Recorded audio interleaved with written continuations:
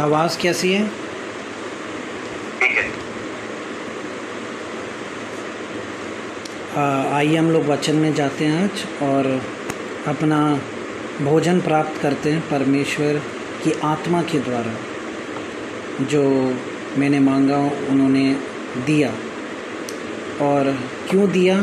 ताकि हम उसका पालन कर सकें, और अगर हम उसका पालन कर सकेंगे तो हम और उसमें बढ़ पाएंगे। लूका का 12 का 57, लूका का 12 का 57 इस प्रकार लिखा है यहाँ पे, तुम आप ही निर्णय क्यों नहीं कर लेते कि उचित क्या है। सो आज का विषय जो आज हम देखेंगे, आज का विषय है doing the right thing before God's eyes. परमेश्वर की आँखों के सामने सही चीज़ और उचित चीज़ को करना। अब ये बात बड़ी छोटी और आसान लगती है, सही और राइट। काफ़ी लोग बोलते थे, काफ़ी लोग शायद आप उनसे अगर बात करोगे, एक सर्वे करोगे तो पता लगेगा, वो बोलेंगे कि मैं करता हूँ सही, मैं रोज़ाना सही चीज़ करता हूँ। ठीक है। अब यहाँ पे आगे बढ़ने से पहले, क्योंकि मुझे बहुत सी चीज़ आप लोगों के साथ शेयर करनी है, तो जैसे नीति वचन का 21 के 2 में इस प्रकार लिखा हुआ है। नीति वचन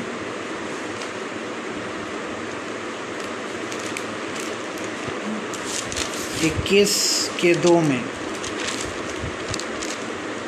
मनुष्य का सारा चाल चलन अपनी दृष्टि में तो ठीक होता है, परंतु यहोवा मन को जांचता है।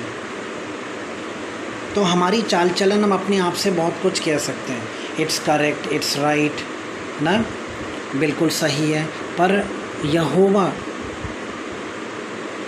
मन को जांचता है, पर यहोवा मन को जांचता है। और यहाँ हम देखेंगे कि मतलब कभी भी हम लोग अपने मुंह से मतलब ये घोषणा या ये गर्व से मतलब ओवर कॉन्फिडेंट होकर ये भी नहीं कह सकते कि वी आर राइट, हमेशा मैं सही करता हूँ, मैं सही हूँ, सही हूँ। मैं आज हम लोग 2 राजाओं को देखते हैं, राजा यहोशाफात और राजा अहाजिया। अब राजा यहोशाफात हमेशा यहोवा की आंखों के सामने सही चीज़ को करता था, क्योंकि उसका पिता भी वही चीज़ जो उसका पिता राजा असा था, तो वो अपने पिता के अकॉर्डिंग टू द फादर, अपने पिता के बिल्कुल द्वारा, वो अपने पिता के द्वारा वो वही चीज़ करता था, सही, जो परमेश्वर को सही लगता हो, जो परमेश्वर को उचित लगता हो हमेशा। तो हम यहाँ देखते हैं कि राजा हाजिया वो भी राजा था, पर वो जब पैदा हुआ, बड़ा हुआ, अब उसके मम्मी डैडी कौन थे? किंग राजा एहब, और मम्मी थी जेजेबेल।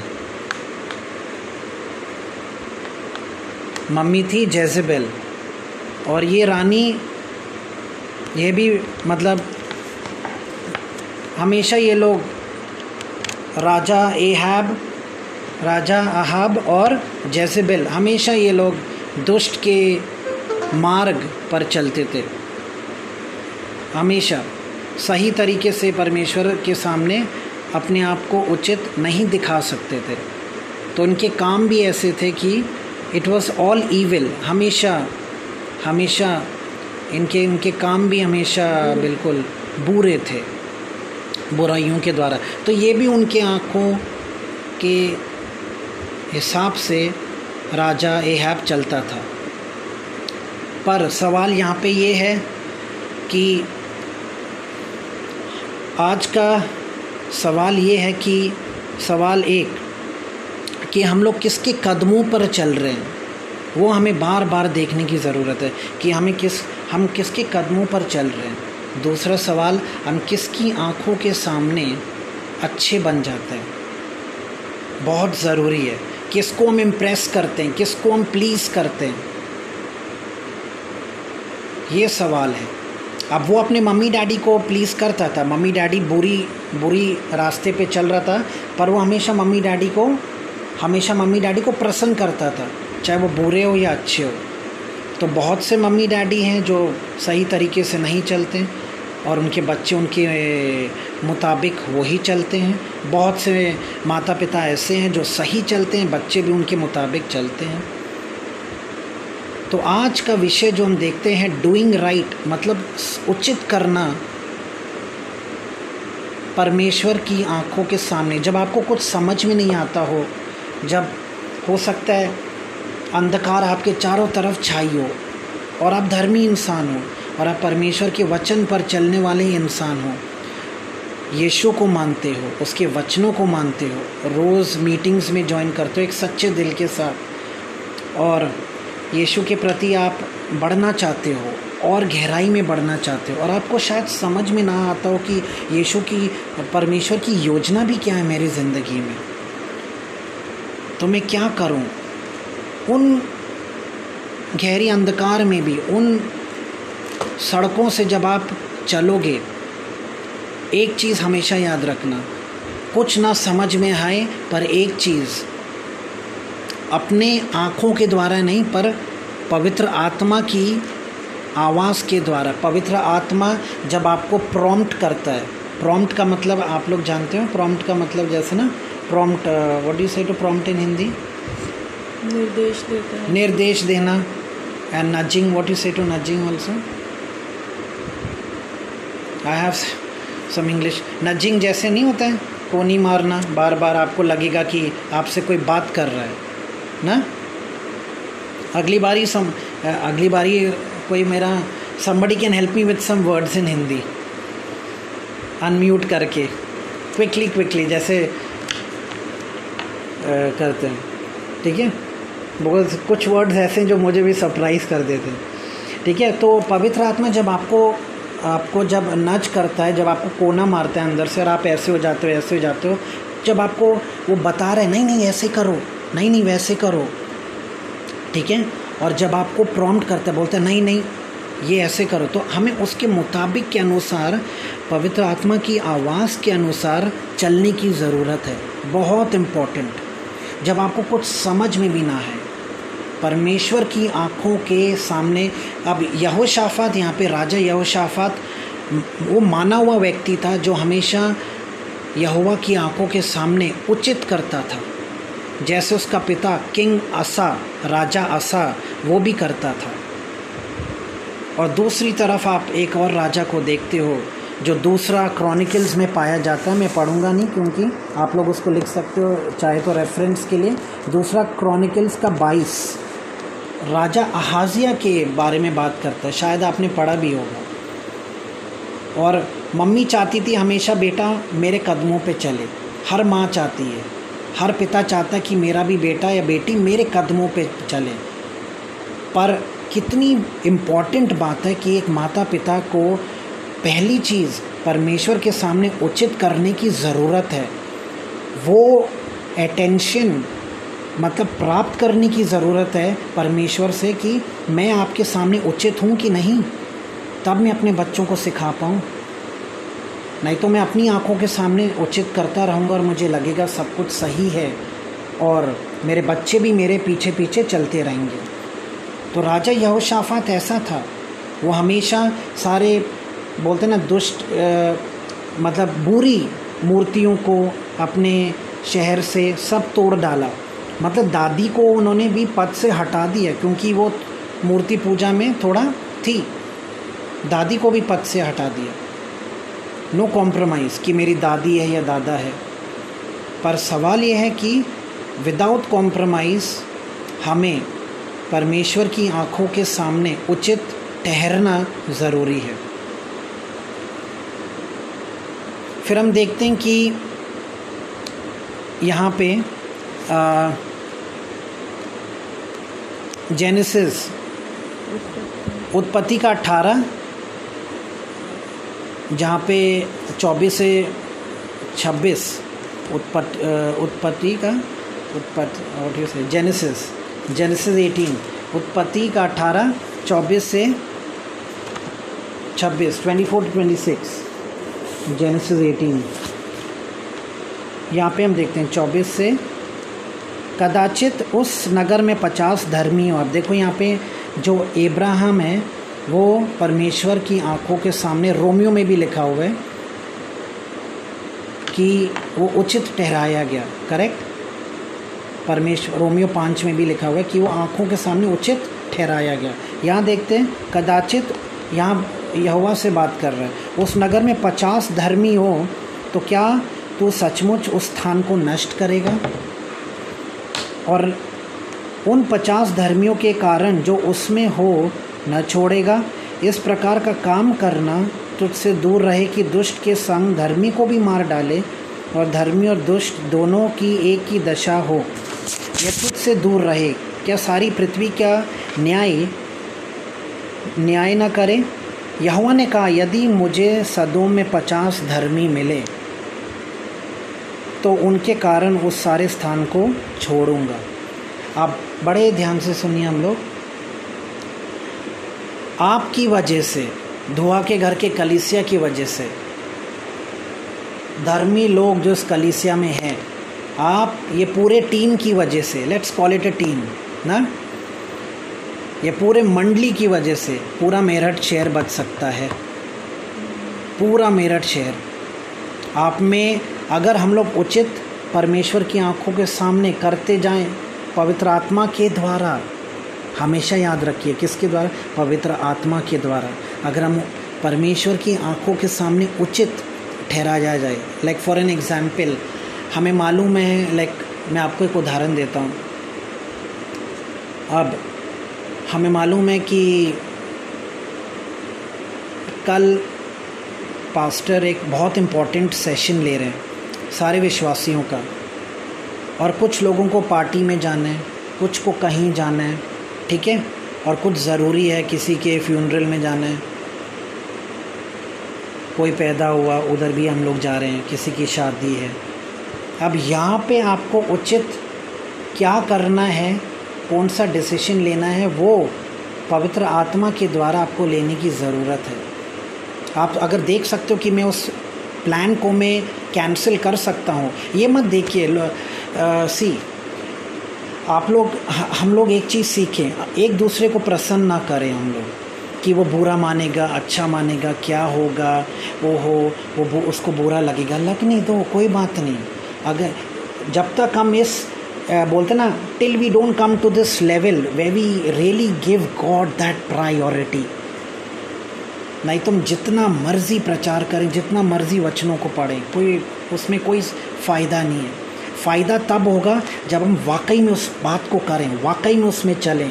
फ़ायदा तब होगा जब हम उसको वाकई में प्राप्त करें, वाकई में वो चोट खाएं, वो दर्द हम वाकई में उस दर्द को एहसास करें, उस दर्द को वाकई में हम झेलें कि वो मेरे से बात नहीं कर रहा है 2-3 दिन, वो ठीक हो जाएगा। पर हम उस स्थान को उचित देते हैं कि आज पास्टर इम्पॉर्टेंट सेशन ले रहे हैं, हम उधर रहें। पास्टर ने मुझे बोला या किसी ब्रदर को बोला कि आप कल पियानो बजाना, पर वो ब्रदर को अपनी सिस्टर को कहीं पे छोड़ना पड़ेगा, या उस भाई को अपनी मम्मी को कहीं ले जाना पड़ेगा। यहाँ पे हम उचित परमेश्वर की आंखों के सामने, उसकी आत्मा के द्वारा हम क्या यहाँ पे उचित करें? क्या हम मम्मी को ले जाएं पहले, फिर पास्टर को फ़ोन करें? Pastor will not say anything, pastor is not God. Charu दीदी भी गुस्सा नहीं होगी ना? चलिए ओके ब्रदर, कोई बात नहीं, ठीक है, गुस्सा नहीं होंगे, डांटेंगे नहीं। पर किसकी भय की ज़रूरत है हमें? किसकी भय की ज़रूरत है? यहोवा की, परमेश्वर की भय की ज़रूरत है। उस भय को जब तक हम समझें, उस भय के अनुसार जब तक हम चलें, उस भय के अनुसार जब तक हम वाकई में उस बोलते ना, उस दर्द के नगरी से होते हुए निकलें, छोटी छोटी गलियों से निकले, उस स्थानों से निकले, उस लोगों से बोलें ब्रदर आज मैं नहीं कर पाऊँगा क्योंकि मुझे काम है। अरे तूने तो कैंसिल अपॉइंटमेंट, कैंसिल प्लान्स। मज़ा आएगा जब उस दर्द को हम दोनों झेलेंगे, फिर बाद में बात करेंगे, ठीक हो जाएंगे। वो ब्रदर या भाई या बहन अटरम जो भी लोग हैं उधर, उनको समझ में आएगा बाद में कि ये थोड़ा बदल चुका है, अब ये यहोवा के कदमों पर चल रहा है। ठीक है कि नहीं? हम भी सीख रहे हैं, हम भी कल गए थे, हम भी सीख रहे हैं, right? We too are not perfect ना, पर हम लोग करेंगे श्योरली। हालेलुया।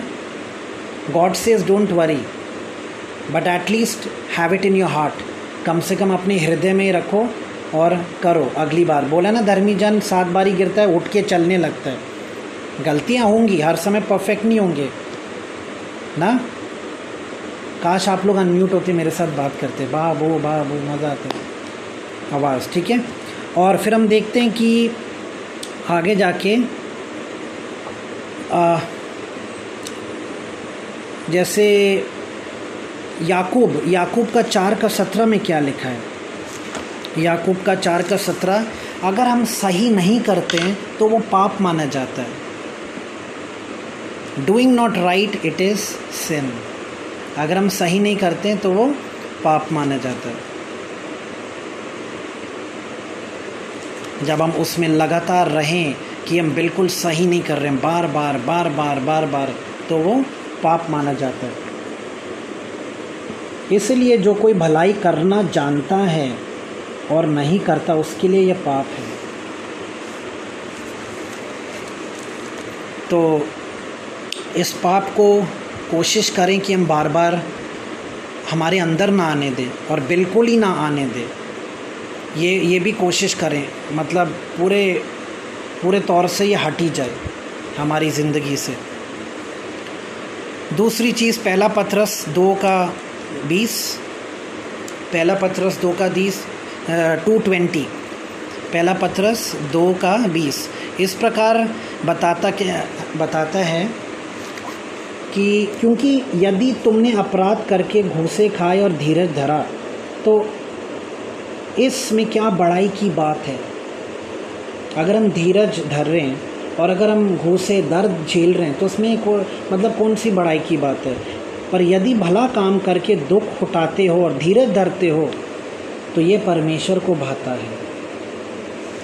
तो अगर हम बोलते हैं ना, अगर हम धीरज धर के हम दुख झेल रहे हैं जबकि हम कोई अपराध नहीं कर रहे हैं या पाप नहीं कर रहे हैं, तो भी हम दर्द झेल रहे हैं, तो उसमें हमें मतलब उतावले होने की ज़रूरत नहीं कि क्या हो गया, कैसे हो गया, क्या हो गया, कैसे हो गया, अरे मैंने तो कुछ गलत नहीं किया। तुरंत हम लोग संत की तरह, we try to evaluate ourselves like a saint ना, संत की तरह बन जाते हैं। मतलब वो करने की ज़रूरत नहीं है, पर हमें ये देखने की ज़रूरत है कि अगर हम वो दर्द भी झेल रहे हैं सही रूप से तो वो परमेश्वर को भाता है। You will get favour from God. परमेश्वर का फेवर बहुत बड़ा होता है मेरे प्रियो, मैं बता रहा हूँ। परमेश्वर का फेवर का मतलब तरफदारी, उसका पक्ष बहुत बड़ा होता है।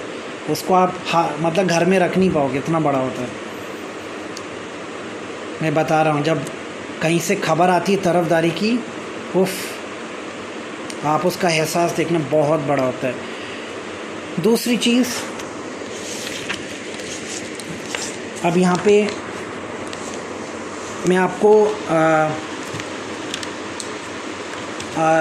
कुछ रेवलेशंस जो मुझे कल मिला प्रकाशन के बारे में आपसे मैं बांटता हूँ। ठीक है, जो मुझे मिला कल और मैंने उसको लिखा इंग्लिश में, मैं हिंदी में ट्रांसलेट करूँगा इस प्रकाशन को।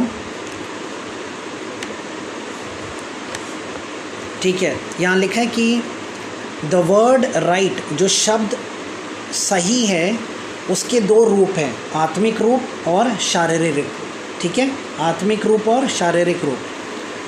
अगर हम शारीरिक रूप से देखें तो ये हमारी ज़िंदगी में बहुत, इसको अगर हम सही तरीके से आत्मा के द्वारा इस पे हम चलें ठीक है। अगर हम इस पे हम चलें आत्मा के द्वारा, तो जैसे फिलिपियों के 4 में लिखा हुआ है, Philippians chapter 4, the peace that passeth all understanding, जो शांति सारा कुछ के ऊपर है, ठीक है, वो समझ से परे हैं, वो शांति हमें मिलेगी, वो शांति हम प्राप्त करेंगे, वो हम ग्रहण कर पाएंगे उस शांति को। और अगर हम ये निर्णय लेते हैं कि मैं परमेश्वर की आंखों के सामने उचित होना चाहती हूँ या चाहता हूँ, जैसे हम अगर हम अपने वर्क प्लेस में हो, कॉलेज, स्कूल, जहाँ पे भी हम काम करते हैं, मिनिस्ट्री में काम करते हैं, और अगर हमें लगता है यहाँ पे मोबाइल नहीं चलाना चाहिए, वहाँ नहीं चलाना चाहिए, अगर हमें कोई कुछ बोलता ना हो, तो अब देखो यहाँ पे ये फ़र्क है, बॉस कुछ नहीं बोलेगा, बॉस बहुत आपसे अच्छा लगता है, ठीक है ब्रदर आप बहुत अच्छे हो, वो कुछ नहीं बोलेगा, चला लो मोबाइल। पर परमेश्वर के पास डिसिप्लिन्स हैं, रूल्स हैं। गॉड से says I don't like these things, what you have to do you have to do, what you don't have to do you don't have to do. तो कुछ नियम है परमेश्वर के लिए, वहाँ परमेश्वर पक्षपात ऐसे नहीं करेगा कि चलो कोई बात नहीं, हर बात में कोई बात नहीं। तो हम यहाँ देखते हैं कि हमारे कदम हमेशा परमेश्वर से बुलाए जाएंगे, अगर हम उसकी आंखों के सामने उचित ठहराए जाएंगे। हमारे कदम, the steps are ordered by God, भजन संहिता 121 का 6, मैं पढ़ नहीं रहा हूँ, मैं बता रहा हूँ आपको। और फिर लिखा है, ना कोई धूप उसको हानि पहुँचाएगी और रात को चांद ना हानि पहुँचाएगी। The sun will not harm you by day not the moon at night. आपको हानि चारों तरफ से मिलेगी ही नहीं। इसका मतलब है कि आपका जो चाल चलन है परमेश्वर में, परमेश्वर खुद उसका गारंटी लेगा कि आप उसके साथ चल रहे हो, जैसे अय्यूब। अब हम जाते हैं आत्मिक रूप में, ये था आपका स्वाभाविक शारीरिक रूप, ठीक है। अब हम जाते हैं आत्मिक रूप में, जो प्रकाश, ये अब सब प्रकाशन जो मुझे मिला कल, मैं आपको बता रहा हूँ। आत्मिक रूप में इस प्रकार लिखा है कि ये stamina, it increases your stamina of fellowship with God when you do right in front of God and God approves it. जब परमेश्वर उसको अप्रूव करता है, ये आपकी सहनशीलता को परमेश्वर में बढ़ाता है। वचन पढ़ने में, वचन के पालन करने में आपको मज़ा आएगा, वचन को पालन करने में आप मतलब स्ट्रगल नहीं करोगे, टाइट नहीं करोगे, आप थोड़ा फुर्तीला हो जाओगे। वचन का पालन करने में मज़ा आएगा, डगमगाओगे नहीं, डामाडोल नहीं होगे, वो विश्वासी बनोगे धीरे धीरे करके जो परमेश्वर चाहता है, ठीक है। और वो आप पे भरोसा कर पाएगा, उसकी आंखें हमेशा आप पर रहेगी, हमेशा, सुबह से लेकर रात तक, सुबह से लेकर रात तक, हर समय 24 घंटे उसकी आंखें रहेगी, और वो हमेशा आपको सुरक्षित रखेगा। आपका भरोसा, आपका विश्वास को बढ़ाते हुए, अगर याद करें कि जैसे पतरस को छानने के लिए परमेश्वर, वो शैतान ने बोला, राइट, सेटन ने बोला था कि मैं पतरस को छानना चाहता हूँ, I want to sift Peter. तो अगर छानने की बात आती है तो यहाँ पे परमेश्वर आपका भरोसा भी बढ़ाएगा, ताकि वो आपको छान नहीं पाएगा, आप उसको जवाब दे पाओगे। बहुत से लोग जवाब नहीं दे पाते हैं शैतान को, क्योंकि इतना पढ़ने के बाद भी वो वचन को नहीं बता पाते। वो they get awestruck with the power of Satan. तो शैतान की जो शक्ति है वो उसमें वो कमज़ोर पड़ जाते हैं।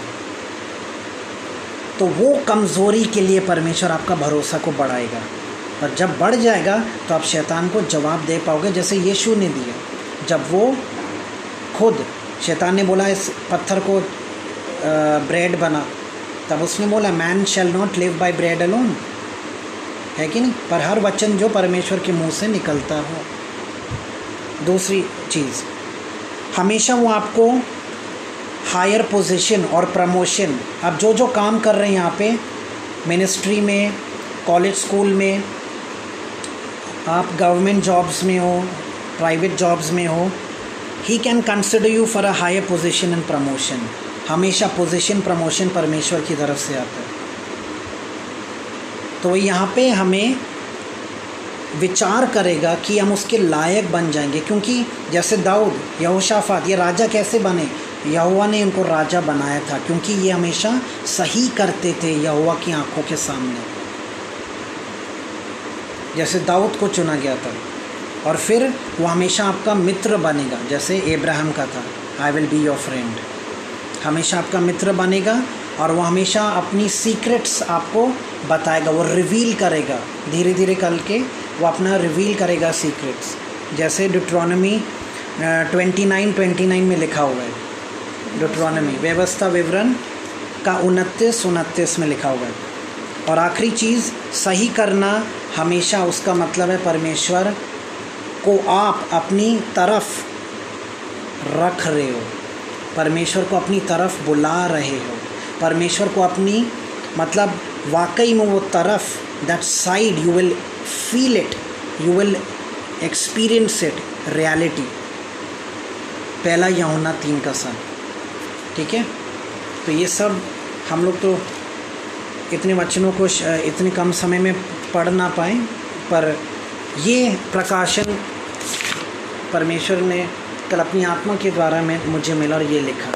तो सही करने का यही मतलब है कि हम अपने आप से सही ना करें, अपने दिमाग से, अपनी आँखों से, पर परमेश्वर की आत्मा जो बताती है वही करते जाओ। जब हमें कुछ समझ में नहीं आता है तो भी सही करो, जब हमें सब समझ में आता है तो भी सही करो, जब हमें ज़्यादा समझ में आता है तो भी सही करो। अब किसी भाई बहन से हमारा अटपट हो गया, ठीक है, तो यहाँ पे हम क्या समझते हैं, क्या सही करना चाहिए? माफ़ करना चाहिए, उस भाई बहन को बुला के बोलना चाहिए, बुरा तो नहीं माने, मैं आपको माफ़ करती हूँ। परमेश्वर का वचन पूरा हो रहा है आपकी ज़िंदगी में, परमेश्वर चाहता है। मिनिस्ट्री में आपको मालूम है उचित क्या करना है वो कीजिए, काम में उचित क्या करना है वो कीजिए। तो it's not doing right with our own brain and eyes, पर पवित्र आत्मा के द्वारा।